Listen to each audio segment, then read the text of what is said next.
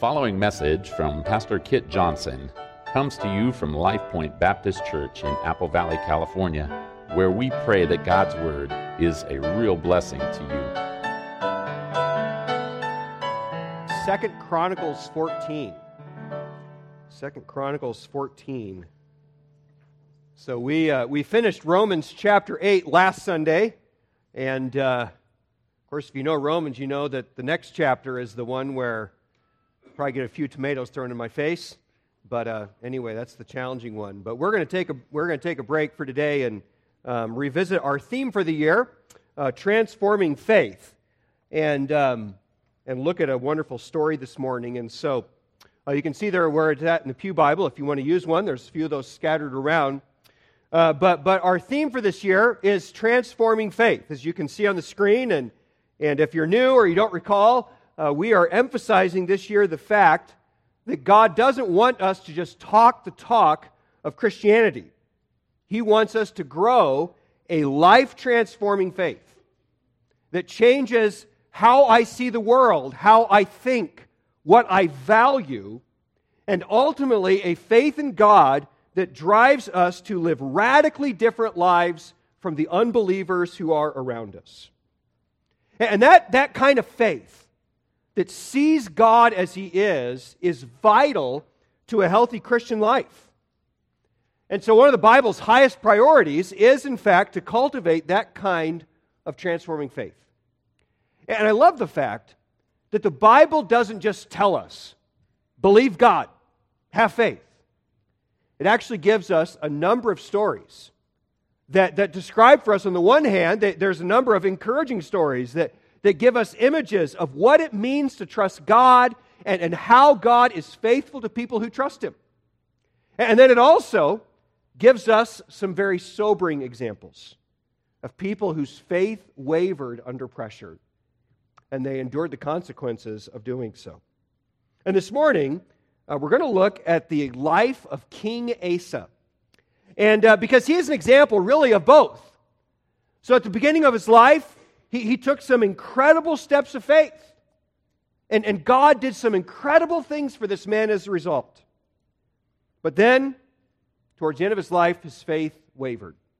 And he made some very poor decisions and reaped the consequences. So today, let's jump into this fascinating life, this fascinating character. And we're going to, first of all, look at verses 1 through 8 of chapter 14. We're going to cover 3 chapters today, which you might think is impossible for me to do. We're going to do this quickly. Chapter 14, let's read verses 1 through 8. It says, "So Abijah slept with his fathers, and they buried him in the city of David. And his son Asa became king in his place. The land was undisturbed for 10 years during his days. Asa did good and right in the sight of the Lord his God. He removed the foreign altars and high places, tore down the sacred pillars, cut down the Asherim, and commanded Judah to seek the Lord God of their fathers and to observe the law and the commandment. He also removed the high places and the incense altars from all the cities of Judah, and the kingdom was undisturbed under him. He built fortified cities in Judah, since the land was undisturbed, and there was no one at war with him during those years, because the Lord had given him rest. For he said to Judah, 'Let us build these cities and surround them with walls and towers, gates and bars. The land is still ours because we have sought the Lord our God. We have sought Him, and He has given us rest on every side.' So they built and prospered. Now Asa had an army of 300,000 from Judah, bearing large shields and spears, and 280,000 from Benjamin, bearing shields and wielding bows. All of them were valiant warriors." Now, to appreciate this story, we have to set it in its historical context. So remember that after King Solomon died, Israel was divided into 2 nations. And you can see that represented up here on the map. And so you probably know that the 10 northern tribes that are represented here in yellow, they kept the name Israel. And then Judah and Benjamin kept the name Judah. And they were down here in the south. And that's where the kings from the line of David continued to reign. And so that was a traumatic experience, right? The nation was cut in two. And And they two nations became very bitter rivals. And on top of that, Asa is only the third of the kings of Judah. So you can see his name right here. He's only the third of these kings that come after this very traumatic split. And so his nation, when he becomes king, the nation of Judah is only 20 years old. And so I'm sure that the people are still reeling from this traumatic split. And on top of that, his two predecessors, Rehoboam and Abijah, I'm not sure if you can read those names up there, but those two kings were both very ungodly. 1 Kings 14:22 says, Rehoboam did evil in the sight of the Lord. And 1 Kings 15:3 says that Abijah walked in all the sins of his father. So Israel had endured 20 years of terrible leadership, and frankly, the last few years of Solomon's reign were pretty bad too, because Solomon really did not end well, and by the time he died, his heart was divided and serving all sorts of gods. And so Asa inherited a spiritual mess. Judah was far from what God designed it to be. And on top of that, Asa was probably a pretty young man when he became king. Now, the Bible doesn't tell us how old he was, but his father only reigned for 3 years. And so Asa was maybe, let's say somewhere around 20 years old, 21 years old, 22, probably somewhere in that kind of range. He's not a seasoned man, he's a younger man. And so he stepped into a very difficult situation. And yet, by the grace of God, he was determined to turn the tide. Verse 2 says that he did good and right in the sight of the Lord his God. And he got to work almost immediately, driving idolatry out of the land. We read about how he destroyed pagan altars and places of worship. And verse 4 says he commanded the people to seek the Lord their God of their fathers and to observe the law and the commandments. Now we might read that, this side of history, hindsight's 20/20, and say, well, of course he would do that. Why wouldn't he drive out all of that idolatry? That's what God said to do. But we have to remember that people don't generally respond gladly when you start taking away their religious symbols, their places of worship, their religious practices. There were probably a lot of people who were angry and very, very hostile towards these reforms. And yet Asa pressed forward because idolatry is reprehensible to God. And God had clearly told Israel, we don't have time to read it, but he had commanded them that at the very sniff of idolatry, they were to get rid of it, they were to drive it out of the land, it was to have no place among them. And so, I'm sure there were lots of people who were angry at Asa for what he was doing.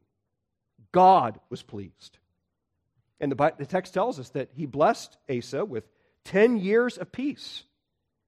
And Asa recognized what God was doing. Again, he says in verse 7, let us build these cities and surround them with walls and towers, gates and bars. The land is still ours because we have sought the Lord our God. We have sought him, and he has given us rest on every side. And so I appreciate Asa's awareness there. Sometimes we are so stuck in our world, so stuck in our priorities, our goals, our frustrations with life, that we fail to see God's hand. We fail to see God's blessing, what he is accomplishing in the world.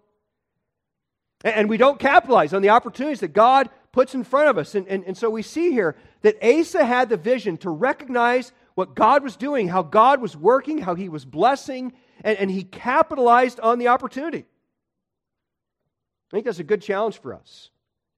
That we need to have vision to see what God is accomplishing, to see the opportunities that he puts in front of us, particularly for ministry and spiritual impact, and take those things. And that's what Asa did. Not only did he tear down idols, the text tells us here that he built fortifications. Now to us, that might sound very, very self-serving, but we have to remember that he is a Davidic king, and Judah is the people of God. And so Israel being strong, Judah being strong, was not just serving the people, it glorified God because it demonstrated God's hand and God's blessing on them. So Asa obeyed. God blessed. He continued to obey. And God continued to be faithful. Now, what we don't want to do is look at this and say, well, hey, if I obey God, then God's going to let me build forts and make my life peaceful and take away all my problems, right? Because the Bible's very clear that oftentimes the people who have served God most faithfully have suffered most egregiously. But in the grand scheme of things, even if God doesn't take away all your problems, even if even if obeying Him actually leads to more suffering, God's way is always the best. You can never improve on God's will for your life. So compromise, laziness. Asa could have cut some corners here, found a way to kind of placate the idolaters and still, made himself feel like he was being faithful to God. That might feel good and seem right in the short term, but in the grand scheme of things, it will never benefit in the end. So the challenge here for us is to be like Asa. And take a bold and uncompromising stand for God's truth. And seize every opportunity He gives you to serve Him and to make an impact.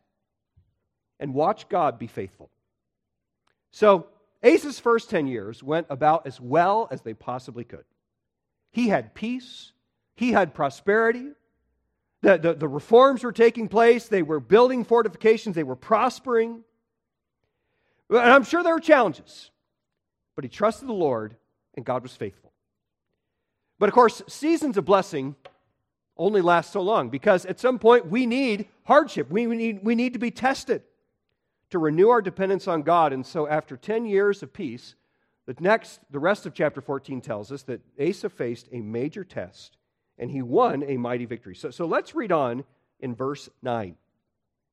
It says, "Now Zerah the Ethiopian came out against them with an army of 1,000,000 men and 300 chariots. And he came to Marisha. So Asa went out to meet him, and they drew up in battle formation in the valley of Zephathath and Marisha. Then Asa called to the Lord his God and said, 'Lord, there is no one beside you to help in the battle between the powerful and those who have no strength. So help us, O Lord our God, for we trust in you, and in your name have come out against this multitude. O Lord, you are our God. Let not man prevail against you.' And so the Lord routed the Ethiopians before Asa and before Judah, and the Ethiopians fled. Asa and the people who were with him pursued them as far as Gerar. And so many Ethiopians fell that they could not recover, for they were shattered before the Lord and before His army. And they carried away very much plunder. And they destroyed all the cities around Gerar, for the dread of the Lord had fallen on them, and they despoiled all the cities, for there was much plunder in them. They also struck down those who owned livestock, and they carried away large numbers of sheep and camels, and then they returned to Jerusalem." So this passage tells us about Asa's first major military conflict. And it is a big one, right? And so we don't know exactly who this guy Zerah the Ethiopian is and how it was that he was able to muster such a massive force. The simplest and most likely explanation is that Egypt ultimately stood behind this force, that probably the Egyptians had hired a bunch of Ethiopians and equipped them to go up and to fight against Israel. And that makes a lot of sense because the Pharaoh at the time was named Asorkan I. And the previous Pharaoh had attacked Judah during the reign of Rehoboam. And he won a major victory. He plundered Jerusalem and carried away a lot of the riches that Solomon had accumulated. And so Asorkan I thinks, man, I'm going to go do that again. That was pretty good the first time. And so most likely he recruits Zerah and this Ethiopian force, and he sends them all the way up to Marisha. Now I got it on the map here, and I don't know if you can see this or not, but Marisha is right here. Jerusalem is right here. So there's only about 25 miles between where this force is at and the capital city. And verse 9 literally reads that he had 1,000 thousands with him. Now, which comes out to 1,000,000. It's worth noting that the word thousands can also mean regiments. So, I doubt that anyone stood there and counted the individuals and came to 1 million. So we don't know, exactly. This might be it's probably a round number of some sort. But regardless, this is a massive force. And the clear intent of the chronicler is to say that Asa faced overwhelming odds. And so just imagine Asa. He's standing on this hillside, looking down at this sea of soldiers. Massive force. And it wasn't just a huge army. The text tells us that they were very well equipped. They had 300 chariots, which were essentially the tanks of the ancient world. And it was a terrifying sight. I mean, Asa's looking down, he's like, there is no way we can beat these guys. And so it would have been very tempting for him to decide, well, we need to bargain for peace. And that's what a lot of kings did in this situation. So let's go out, and we don't want a conflict, so we'll pay you. You can come into Jerusalem, you can have what you want.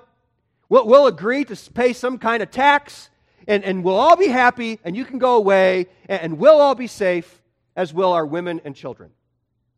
And I'm sure that there were a few nervous generals, right there in Asa's ear, like, guy, you got to go talk to them.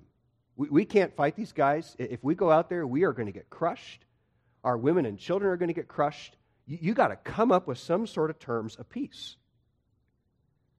And it'd be really tempting, wouldn't it? I mean, it's scary to think about fighting this kind of force.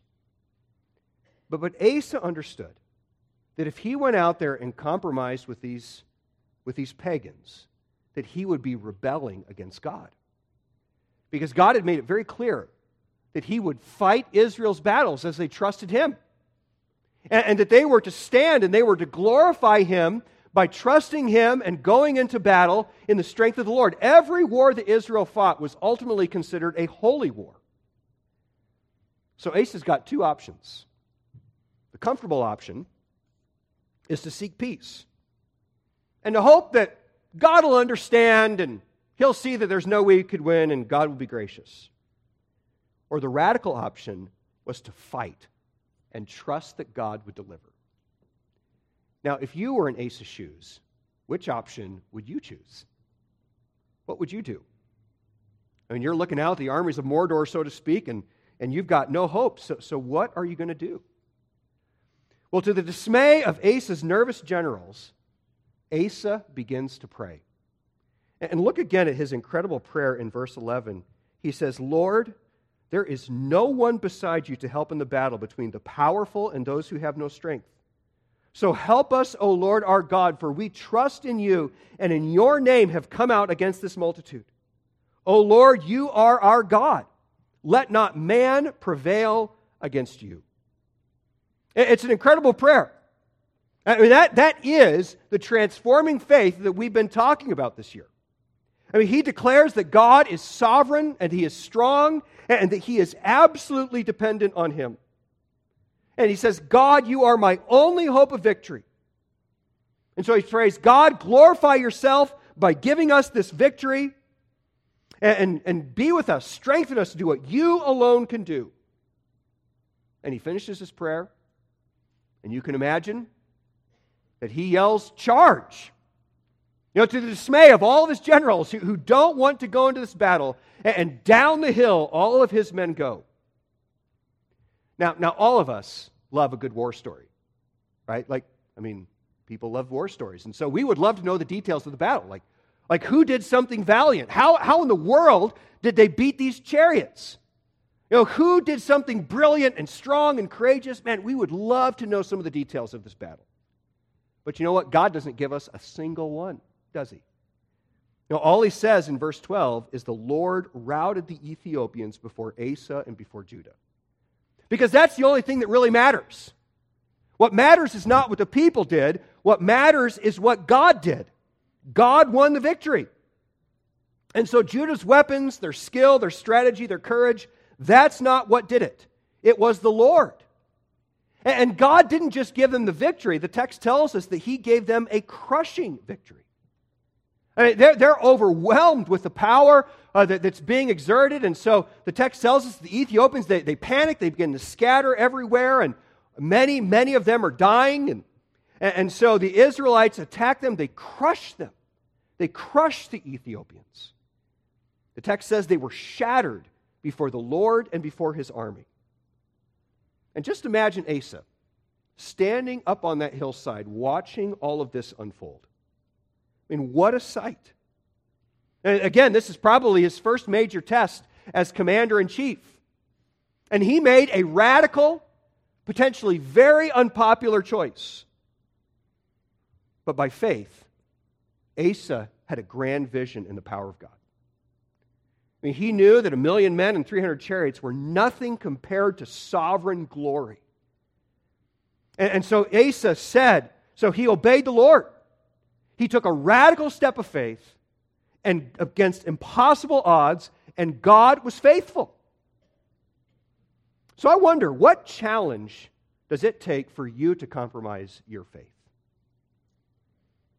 How much pressure does Satan have to put on you before your convictions, your courage, your confidence in the Lord fade away and you start to take matters into your own hands?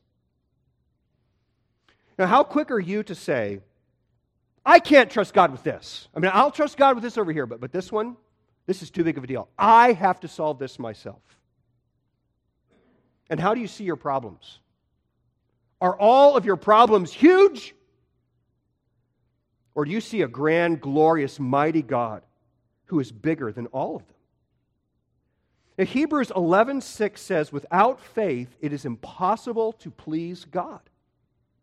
You cannot please the Lord. You cannot be a strong Christian and live like a practical atheist, where you really live like everyone else.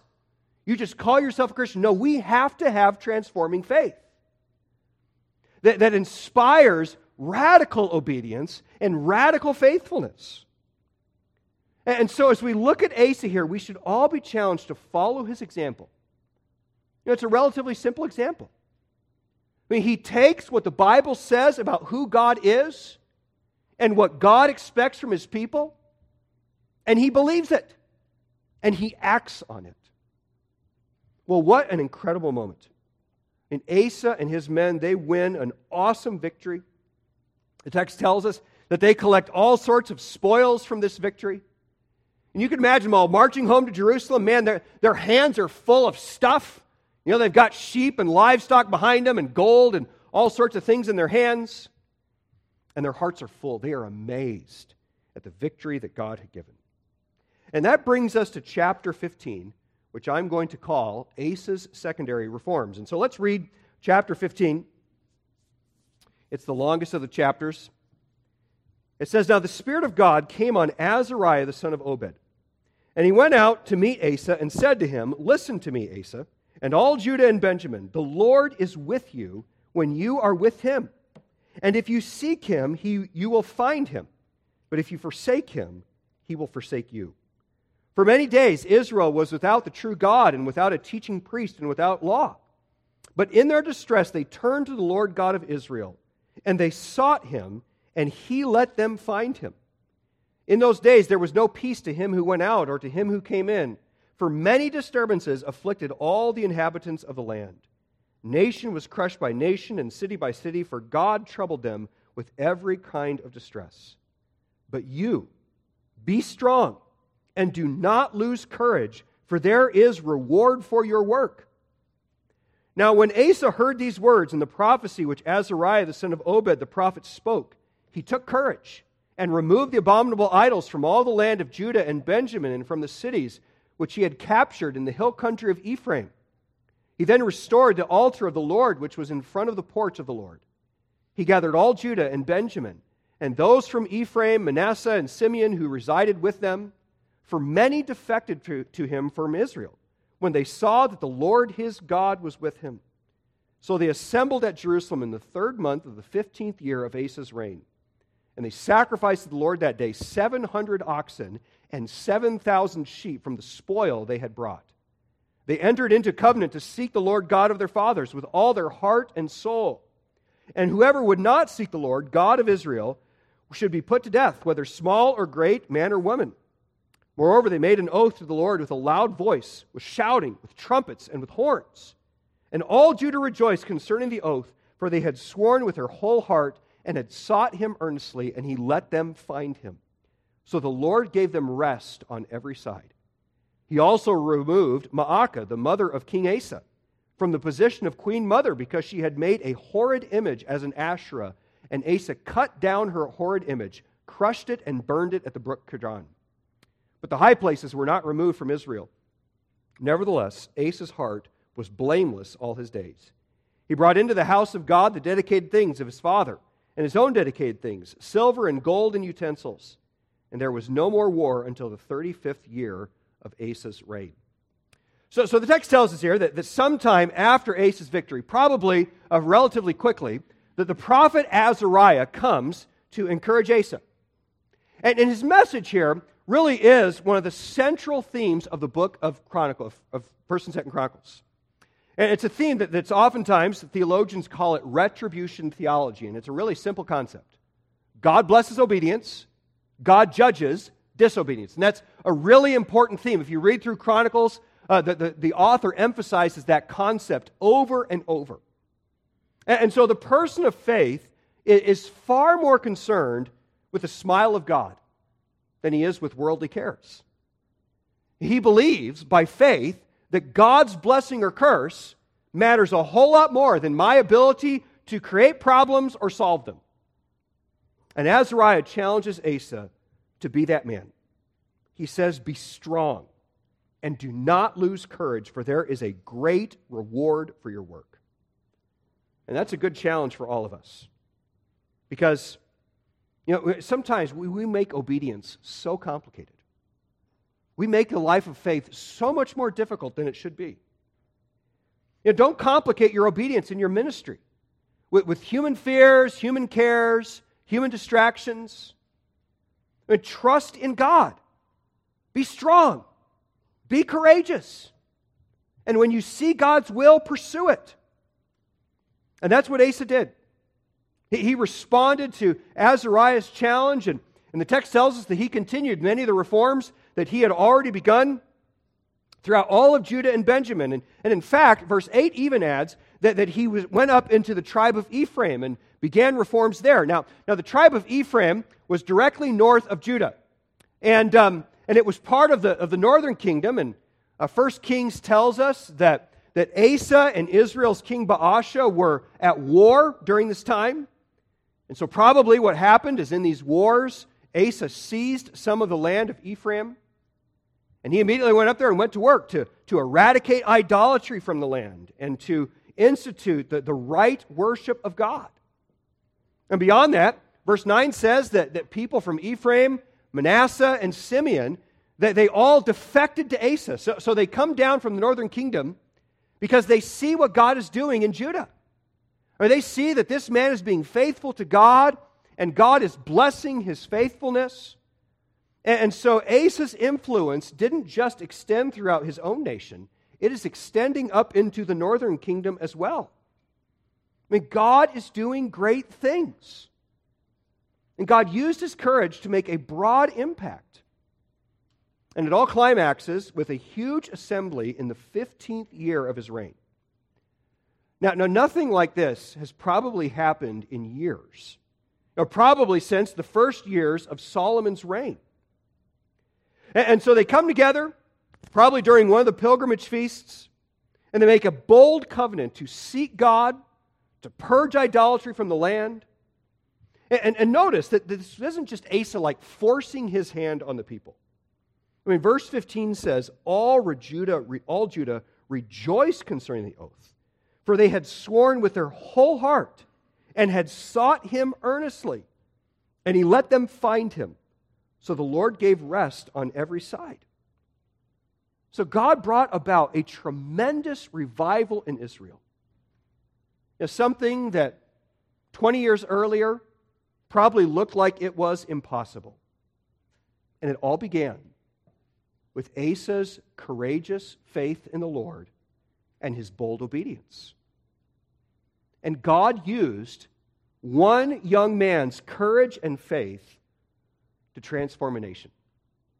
Now, I doubt that anyone in this room will ever have that opportunity. That you are going to transform America by yourself, all right? But what might God do through you? What might God do in your life and through your life if you just commit to have the faith, the courage, the obedience that Asa reflects here? I mean, you may never be rich. You may never have the kind of broad impact that Asa had. Your problems probably won't evaporate immediately. But I promise you that God will be faithful.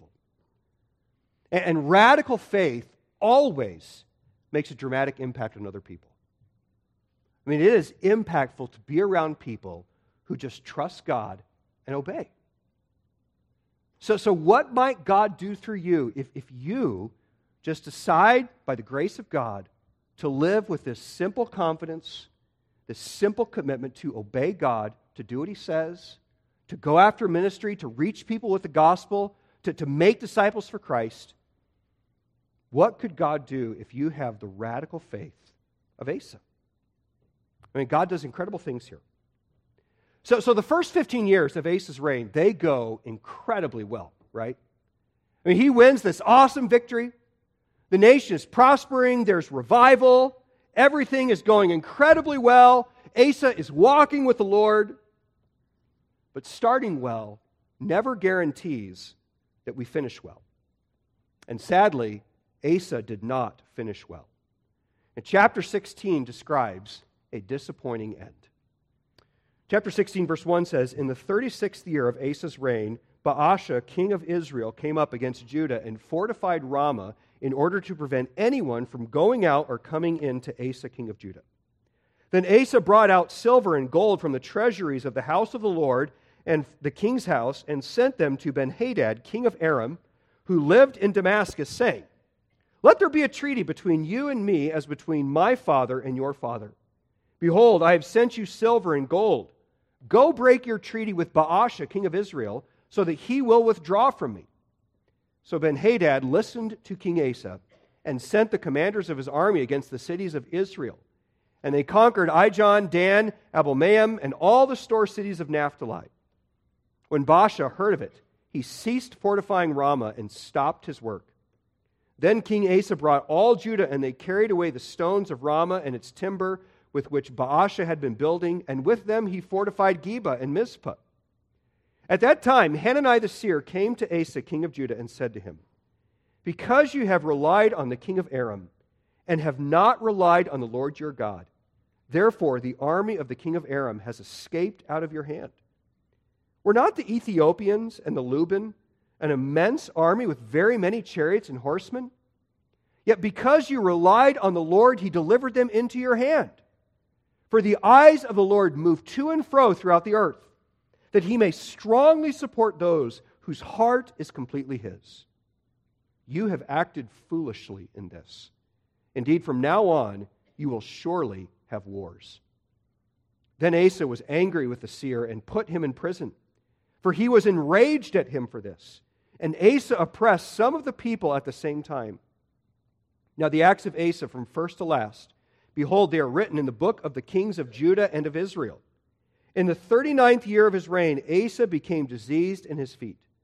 His disease was severe, yet even in his disease he did not seek the Lord, but the physicians. So Asa slept with his fathers, having died in the 41st year of his reign. They buried him in his own tomb, which he had cut out for himself in the city of David. And they laid him in the resting place, which he had filled with spices of various kinds, blended by the perfumer's art. And they made a very great fire for him." Now, I have to mention, as we begin this chapter 16, that there is a chronological conflict between what Chronicles says and 1 Kings. Because 1 Kings 16 says that Baasha died in the 26th year of Asa's reign. All right? But Chronicles says that in Asa's 36th year, they're at war with each other. So we have to think about, how do we resolve that? And there's a couple of different ideas that have been thrown out there. I think probably the most likely solution is that the word that's translated reign can also mean kingdom. So if this 36 years is actually going from the beginning of the kingdom of Judah, that would take it to the 16th year of Asa's reign. And so probably during the 16th year of his reign, this second conflict breaks out, just a year after this huge gathering that they had had in Jerusalem. And so remember then that just a year earlier, a bunch of people, thousands of people had gathered in Jerusalem. They'd made this covenant to serve the Lord. God was doing great things. And part of that incredible assembly was that a number of people from the northern kingdom had traveled down to Jerusalem to worship God. Now that is exactly what the first king of the northern kingdom, Jeroboam, had feared would happen, right?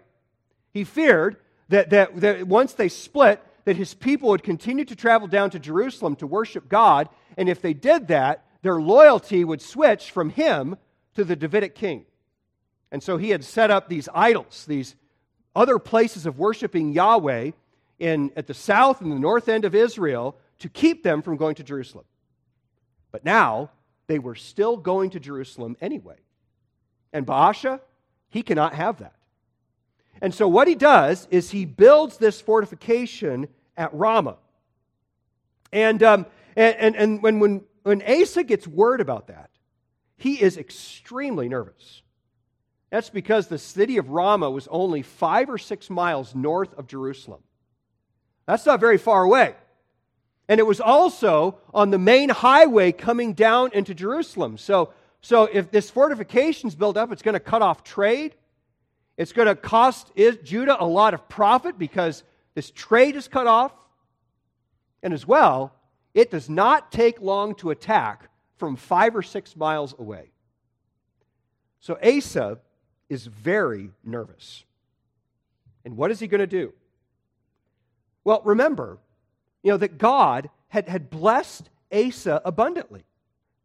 And it wasn't that long ago, maybe just within the last couple of years, that God had given him that incredible victory over Zerah. It wasn't that long ago. And so he had trusted God, and God had done great things. God had delivered an army that was far, far bigger than anything Baasha could have mustered. There's no way that Baasha is going to be able to get together the army that Zerah had had. He had trusted God, and God had blessed. But sometimes we don't have that hard of a time trusting God when we have nowhere else to turn, right? Like there's no other solution. The only thing I can do is trust God. And so we trust Him. We depend on Him in those moments. But when a problem comes along that I think I can solve, I've got this. Well, all of a sudden, we oftentimes have a much harder time relying on the Lord.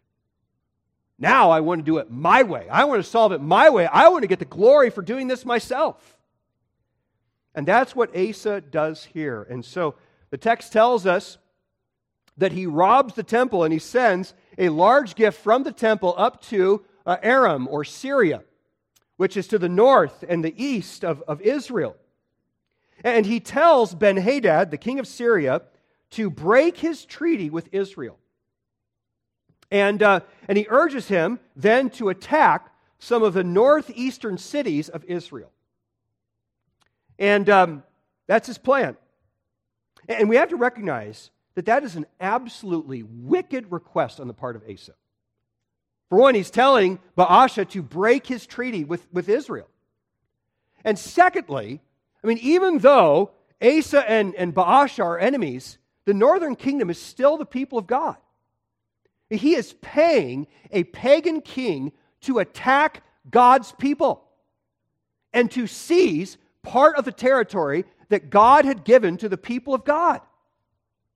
It's a terrible request, a disobedient request. And so that's what he does. He pays this pagan king to conquer God's people and take their land. And it's a bad idea. It's a horrible idea. But Asa apparently is feeling pretty good about himself. He's feeling proud. He's feeling capable. He thinks he has a great idea. He wants to fix this one his way. Does that ever happen to you? It happens to me. This one. I need God for this one. But I got this one. I don't need God. God will understand if I do it my way. And it worked, right? Ben-Hadad agrees to Asa's request, and he attacks. And the text tells us that he seizes a pretty good chunk of territory up in the far northern part of the kingdom. He takes away this land, and Baasha, he hears about it. He's building down at the far south of his kingdom. He hears about what's happening in the northeast, and so he has no choice but to abandon the project at Ramah, to go north, and to defend his territory. And so Asa has solved his problem. And not just that, the text tells us that when he abandoned the project, Asa went up and he took all the materials, the building supplies that Baasha had accumulated, and he uses them to build 2 of his own forts. And so it worked. What a plan. And I'm sure Asa, man, he's feeling good about himself, right? He's feeling good. Man, I won this victory. And people are probably walking around Jerusalem saying, man, did you hear what Asa did? I mean, what a great king. What a powerful leader. We didn't even have to go to war. He solved that problem. Man, what a great king we have. But God was not impressed. And he sends another prophet, this time Hanani, to Asa. But this time he doesn't come to encourage him. He comes to confront him. And Hanani confronts him over the fact that he chose to rely on the king of Syria instead of relying on God. And he says, Asa, this was utterly foolish, because God has already shown that he will give you the victory. And look again at what he says in verse 8. He says, Asa, were not the Ethiopians and the Luban an immense army with very many chariots and horsemen? Yet because you relied on the Lord, he delivered them into your hand. And he says, Asa, God would have done the same thing again, and it wouldn't have cost you anything. He would have, and he doesn't just say that he would have done it again. He actually says that God would not have just defended you, he would have given you the kingdom of Syria. Now that's not something that even entered Asa's mind, that he would not just defeat Israel, but also defeat Syria. That would have been a massive victory. And it was so big that Asa didn't even consider it. And so what he thought was a tremendous victory was nothing compared to what God had intended to do. And I love how verse 9 pictures God's generosity. It says, for the eyes of the Lord move to and fro throughout the earth, that he may strongly support those whose heart is completely his. That's so good, because God does not relish making us miserable, right? No, God is generous, and that verse pictures God as looking over the whole earth, and he is looking for people, he says, whose heart is completely his. And because when he finds these people, he wants to glorify his grace by showering blessing upon them. Folks, God does not relish our misery. He loves to bless his people. He loves to glorify himself by demonstrating his grace. So make sure that your heart is completely his. Don't live your life hedging your bets. Say, well, I'm going to trust God, but I'm also going to make sure I've got it all figured out myself, even at the compromise of obedience. I'm not saying be foolish, but don't hedge your bets. Don't have a divided heart. Don't only rely on God when you have no other choice or when it's convenient to do so. No, walk by faith at all times, because all of your life belongs to him. Now again, God probably won't make you rich. He probably won't solve all your problems. But who knows what God might do? He is generous. He is good. And whatever he does, it will be good.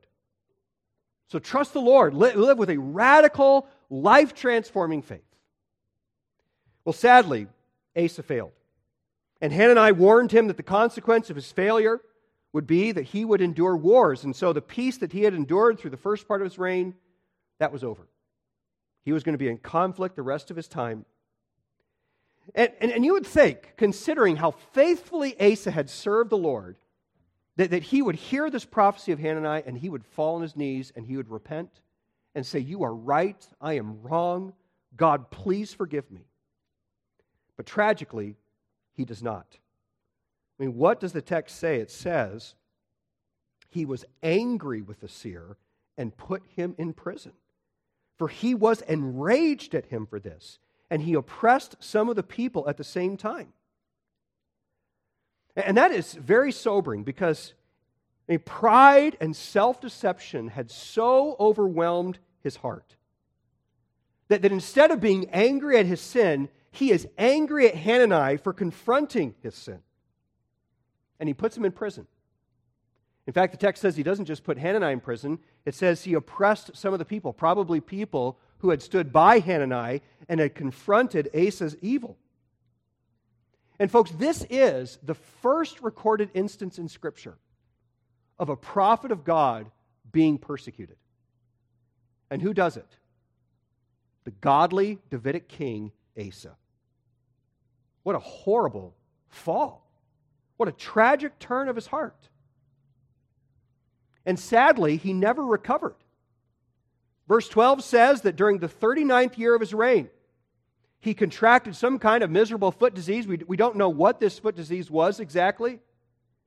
But he's got this horrible foot disease, and yet what does the text say? It says that even in his disease, he did not seek the Lord, but the physicians. Now, of course, the issue there is not that it's wrong to go to a doctor or something of that effect. That's not the point. The issue is that he never humbled himself before the Lord. He never relied on God again.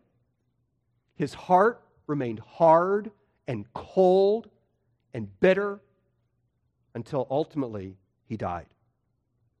And so Asa's story should serve as a sober warning for all of us. That just because you begin the Christian life well does not guarantee that you will finish it well.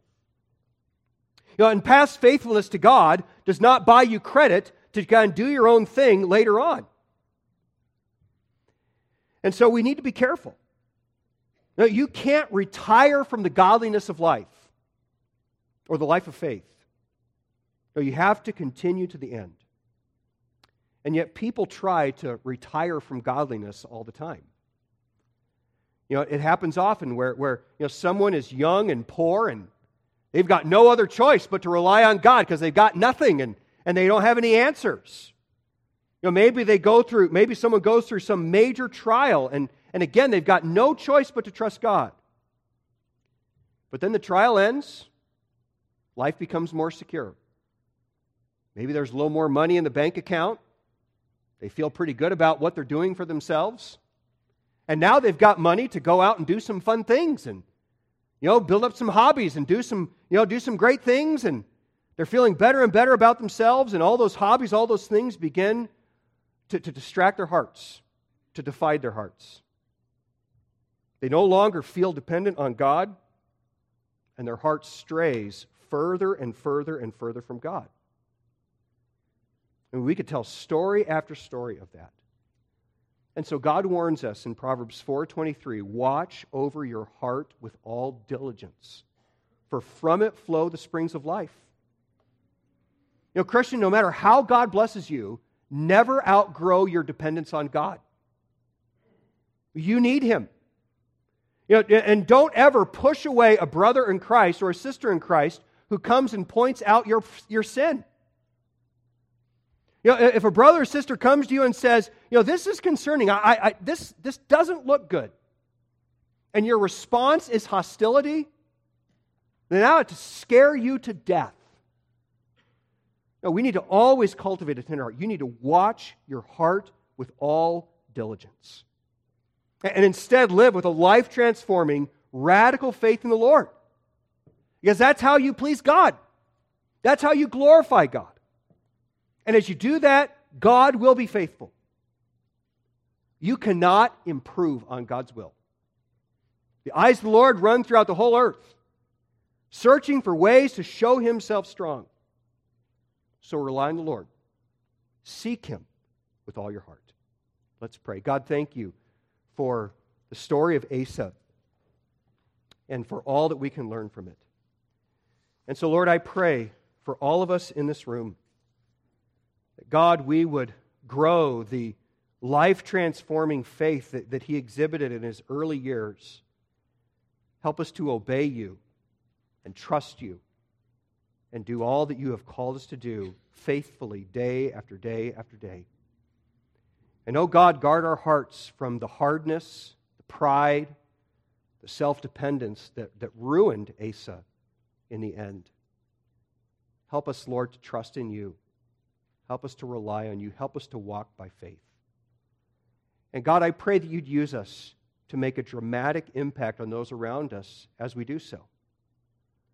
Use us to reach people for the sake of the gospel. Use us to make disciples. Use us to plant churches and to see missions advance. God, who knows what you might accomplish as we are faithful, as we trust you, and as we just walk by faith. And so give us grace to do your will. In Jesus' name, amen.